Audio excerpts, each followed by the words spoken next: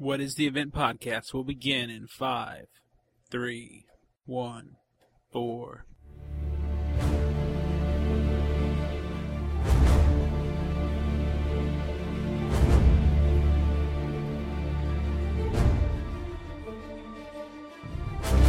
Welcome to What is the Event podcast with Jimmy and Georgia, the first podcast dedicated to the event on NBC. Your place to talk about the event. You know, when you get to be as old as I am, the lines between the past, the present, and the future can begin to blur. Sir, I'm not sure that I follow. Oh, forgive me. I shouldn't expect you to understand. It's just that I have a feeling that this Mr. Walker and I will cross paths again.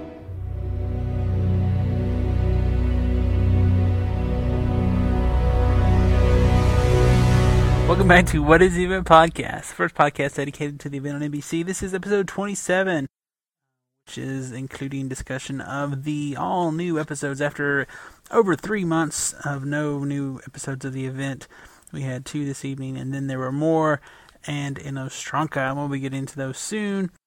But as we like to do when there is such things to get into, we're going to start off the show with a little bit of event news. From the What is the Event podcast studios, it's the event news with Jimmy in Georgia. Alright, we're going to jump into some event news with the Truth Seeker 5314 as well as the eventiscoming.com as we like to do. There's a few postings there. The last one that I saw here was on February the 28th. There was a basically an accident report from something that we see in the episode this evening, where Sean and Layla rescue Samantha and the other girls. Has basically like a little police report related to that event. And granted, this was posted on February 28th, so kind of could read into that, I guess, if you'd seen us prior to, which is often the case on that website, just like we saw the video of the truck going into the Mount Innistrongha facility with Thomas inside a few weeks ago. And at that point, it didn't really seem like that big of a deal, just a video of a truck, but yeah, we know what it's from. Okay, over at the eventiscoming.com, there's been a couple of blog posts from March the 1st and March the 4th, with some news. At that point, the upcoming episode 11 and 12, there were some behind-the-scenes photos that were kind of spoilery. If you haven't seen the episode already, there were 11 posted on the 4th and 6 posted on the 1st. But then again, if you haven't seen the episode, I don't think you would be listening. So you can check those out. And that's really about all, I guess, for right now. I know we've already reported some other things over the hiatus of some casting, and like Virginia Madison joined the cast, Cartesia from the old 90210, such as that. So we're going to go on over the Revent Cap, the portion of the show where we recap the event. Okay, it's time for the Revent Cap, the time where we recap the event. And we're going to do this a little bit differently this week, hopefully try to make it a little condensed, since there are 2 episodes to talk about. And basically we're going to get started where it started. Yesterday, the Sleepers launched a satellite, and 7 seconds later, after it transmitted its mission, it self-destructed. And soon we found out that transmission said preparations are being made for your arrival. And Sterling says this message is a declaration of war, that colonization and extermination will be coming soon, and that he heads off to Innistrongha to find out more from the detainees. Sophie and Simon want Michael's help, so they break him out of government custody during a transfer, and they want him to help them find Thomas's array, since he helped transport the materials there to some middleman. However, he says he won't help them unless they help him find his daughters. We find out that Thomas's array is in the Himalayan mountains. It's this huge satellite dish-looking thing that is supposed to be able to transport his people, all of them, every single one, to the Earth. Sean and Layla are still at the Willowbrook Hospital. Layla is grappling with the idea that her dad might be one of them, and if so, what does that make her? And they find a nurse who tries to get away, but they are able to, at gunpoint, find out that the van with Samantha in it had left about 10 minutes ago, heading to West Plains. And we'll just go ahead and skip ahead and say, soon thereafter, Sean and Layla do find the van. And after getting bumped and crashed into several times, they were able to hit the brakes, let the van fly right by it, wrecks. And Sean knocks out the driver. And they find Samantha and the other little girls who've gotten old by whatever experiments they were doing to them. They run off with Samantha because her car won't start. There is a guy that stops, and Sean tells them to call the police. So it looks like the other little girls are probably going to be taken back to their families. And very, very, very soon afterwards, Agent Collier, good old Agent Collier, calls Sean and tells him that someone's contacted her that Michael Buchanan wants to meet. And so, not too long after that, in an oil field, Simon brings Michael there to reunite him with his two daughters and with Sean. And so Simon and Sean meet for the first time, and Simon has heard about what Sean has done. But yeah, it's a nice little happy family reunion there. Simon and the group, they are at a house. It looks kind of like Michael's house, but I really don't think it was. But anyway, Sean does meet Sophia, and she tells him about her people and that they crash landed here, and they wanted peace, and that they want to go home. But Sean says that everywhere he goes, he sees killing and abducting. Layla and her dad have a talk about the fact that he's been lying to her, that she's half whatever they are, alien, and he's really the only one who can answer her questions. He says he will answer those questions, but she has to come with him, and that Sean cannot come. But he does tell her where they're from.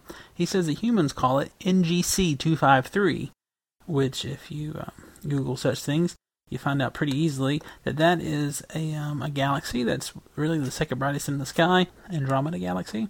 It's called the Sculptor Galaxy, also known as the Silver Coin, the Silver Dollar Galaxy, NGC 253, or Caldwell 65. And so we're going to talk a little bit more about that here in a minute, but do think that's interesting that they gave the galaxy they're from. So definitely alien life form, not alternate dimension, not future, not whatever the other theories people have had out there over the course of many months.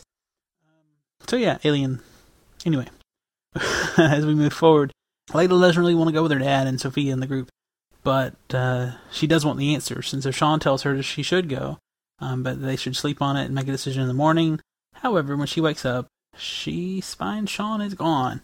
And we see him walking away, just like the Incredible Hulk back in the old TV show. But he has his backpack on. He's walking down the side of the road. And that's kind of all for the Sean and Layla portion of the show today. Also, though, we over at the White House, we find out that the new Senator Lewis, who's replacing her dead husband for at least the next 90 days or so, has found out about the Innistraka facility. She knows that it's not a weather facility, but she does know $90 million was given to that facility for an expansion, and she wants transparency in government. That's what she keeps talking about. She knows that the president is bluffing because she's a poker player. So soon thereafter, we find out that the president has issued the order for Mr. Duncan to go over there and basically remove all the files that are important and classified that she doesn't have access to.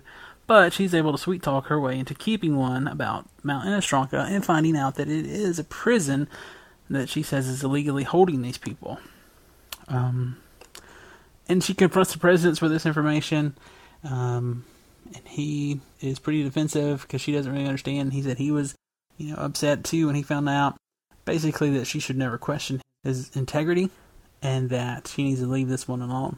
But she doesn't. She goes on hardball with Chris Matthews, as we see a little bit later in the events of the night, and the president basically has to agree that he will explain what's going on for her not to tell what she knows. Well, granted, it's not everything, but he doesn't want her to share what she does know. And that kind of wraps up her story for this evening. Thomas and his girlfriend do kind of coerce this guy into helping them. We find out at a bar pretty soon after she gets him outside that they have his wife and kids, which is Thomas's favorite way to make people cooperate. And if he doesn't cooperate, they're going to kill him. And so Lieutenant Greer, find out soon, works at Innistraka. Okay, over at Innistraka, Sterling is there. He's trying to interview some of these people, interrogate them. He's talking to Maya, trying to find out stuff, since she was the one who killed William. And she keeps telling him they have morality and they have philosophy and they would not do these things. And basically he just doesn't believe her. And then it doesn't take too long before we find out that the lieutenant has allowed Thomas and his men in, and that they've taken over the place. They use gas not to kill a lot of people. But anyway, Lieutenant Greer does use his little jump drive to loop a video feed for about 12 minutes. It doesn't take long before his superior, the major, finds out that something's wrong. Thomas's guys come in, kill him. They order a Code 8 lockdown, and they're saying they're not trying to kill people, but they are. Well, as the guards are, it looks like they're being tied up. I don't guess they're being killed just yet. But we do know Thomas' people do kill people later on in the episode. He orders everyone to go down to the boiler room as part of the lockdown. And we do find out at that point that Bell comes into the interrogation, and Sterling tells him he is high-ranking, and that he orders him to stay at his post. And so he calls into the command center and says that he's been ordered to stay where he is, and that is how Thomas finds out that Sterling is in the base. Greer did not know this either. And so Thomas wants Sterling. He sends some goons after him. Bell is very observant, sees these guys aren't from the base, don't have government-issued army weapons, and he warns Sterling. He frees Maya. Sterling breaks the little glass in the interrogation room, and they kind of duck away just in time for the guys to burst in. And then Sterling goes all die hard on people and then starts shooting people, because he's definitely had his experiences as a spy and stuff, which is kind of interesting. He does get some information from one of the two guys before he dies, but the second one shoots him in the back, kind of in the kidney area, which isn't a good place to be shot. So he needs first aid, and eventually he and the famous Jet Jackson make it over to the command center, and they're trying to figure out a way to keep Thomas from leaving. And by this point, we've already seen Thomas give his rousing speech to his people, how they should be free, that Sophia has really done nothing for them. They've been locked up for 66 years, and unless they want to be locked up for another 66 years, they should choose to come with him. He's saying he's given them a choice, but those who choose to remain loyal to Sophia, he has killed, which we don't find out pretty soon thereafter. He's just about to leave. Lieutenant Greer enters the code to open the door to the helicopter pad, but Sterling is able to override the system with his super awesome clearance that he has, and that's when Thomas learns from Lieutenant Greer that the only place they could do that would be the command center. So another group of goons come after them. The famous Jet Jackson and Sterling find some almost dying or dead detainees, find out that Thomas has done this to them, and they are quickly captured, where Sterling is tortured. Bell finally gives up the code, opens the door to release the detainees. Thomas and his people are going out to the helicopter. They put Sterling on there. However, Maya, who was smart enough to go with Thomas, is still loyal to Sophia, frees Sterling, tells him he needs to run, that he needs to stop Thomas.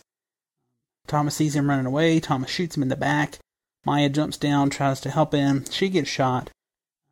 And her dying words is that she wants Sterling to believe her.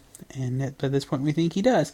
And this is just about the time that the next shift of guards are coming on to the Strongkoff facility. And that kind of wraps up this part of the story. And then only one last little addendum is Dr. Dempsey. And we find out that Dr. Dempsey is basically writing Kryptonian or something on a little notepad. And then he has a table that looks kind of like the Azca lines down in South America, where you see these lines from space, pretty much, or from the air only. And they make out like astronauts and spiders and things, stuff you can't see from the ground. It's just like a path on the ground. It kind of looks like that, but it also reminds me of the like stuff from Clash of the Titans, where the Greek gods have little statues of people laying around on the little board.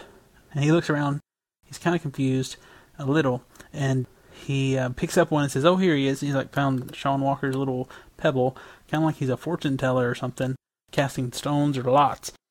And which is a whole little section here is a little strange. But Dempsey does say this. He says, "When you get to be as old as I am, lines between the past, present, and future begin to blur."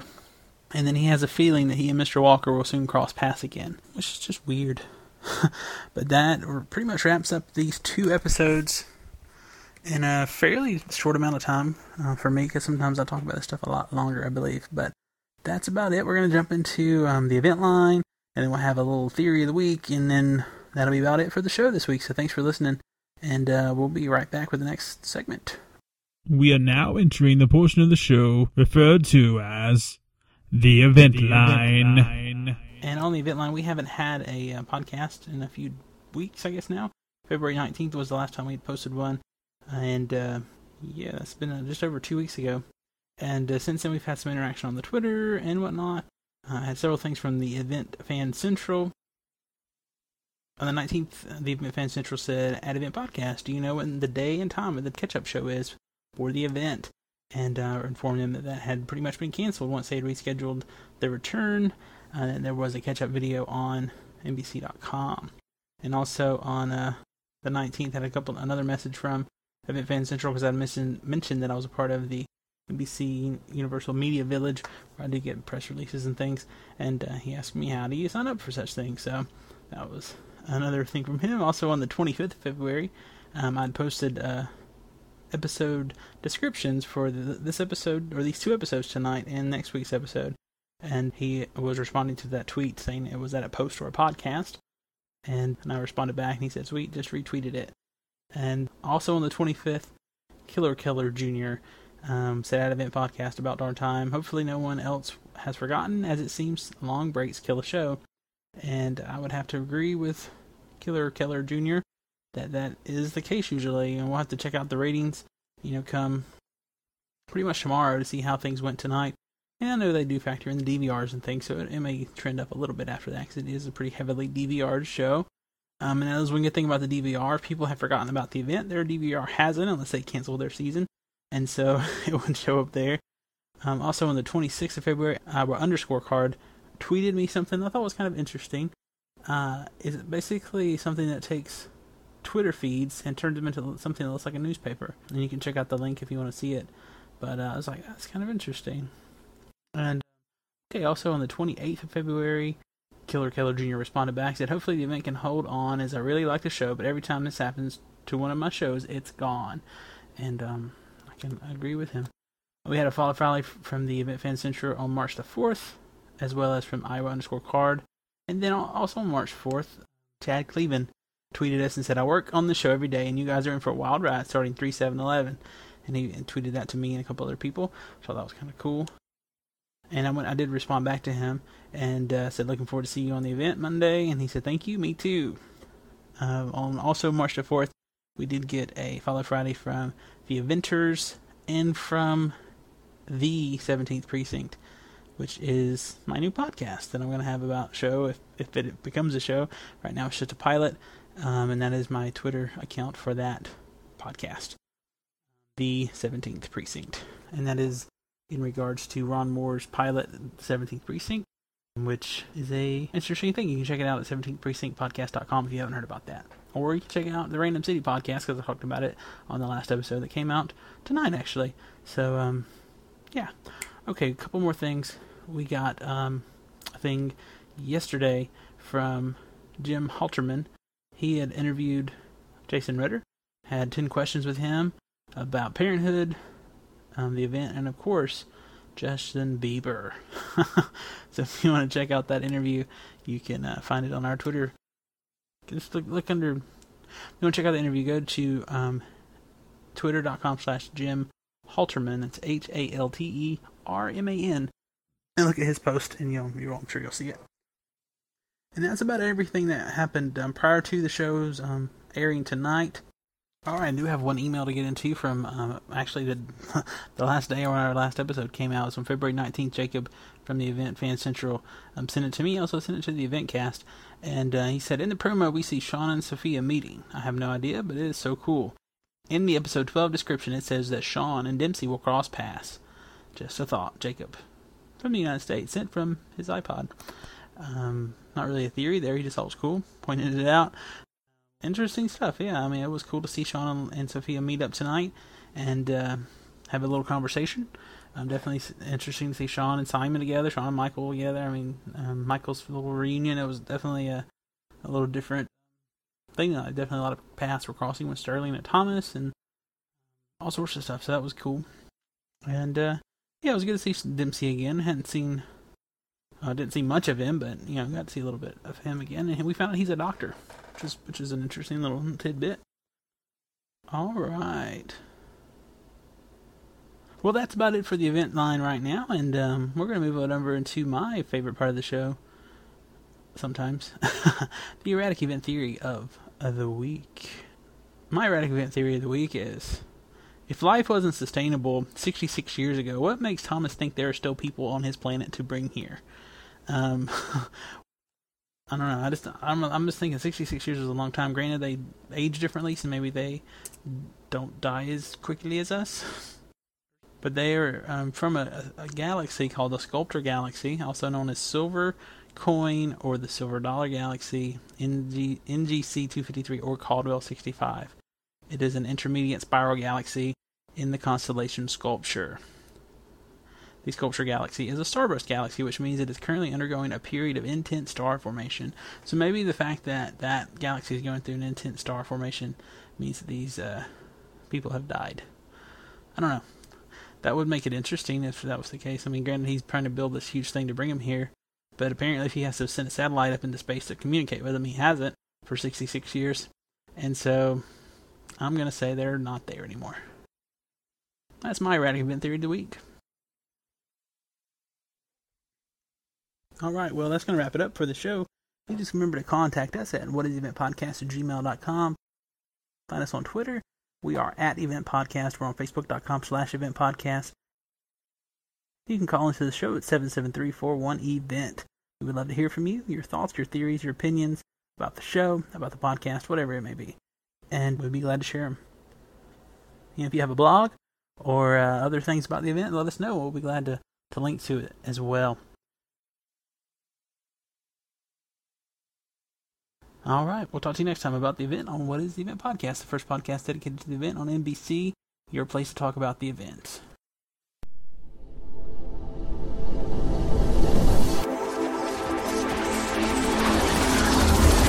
He's going to tell them about the event.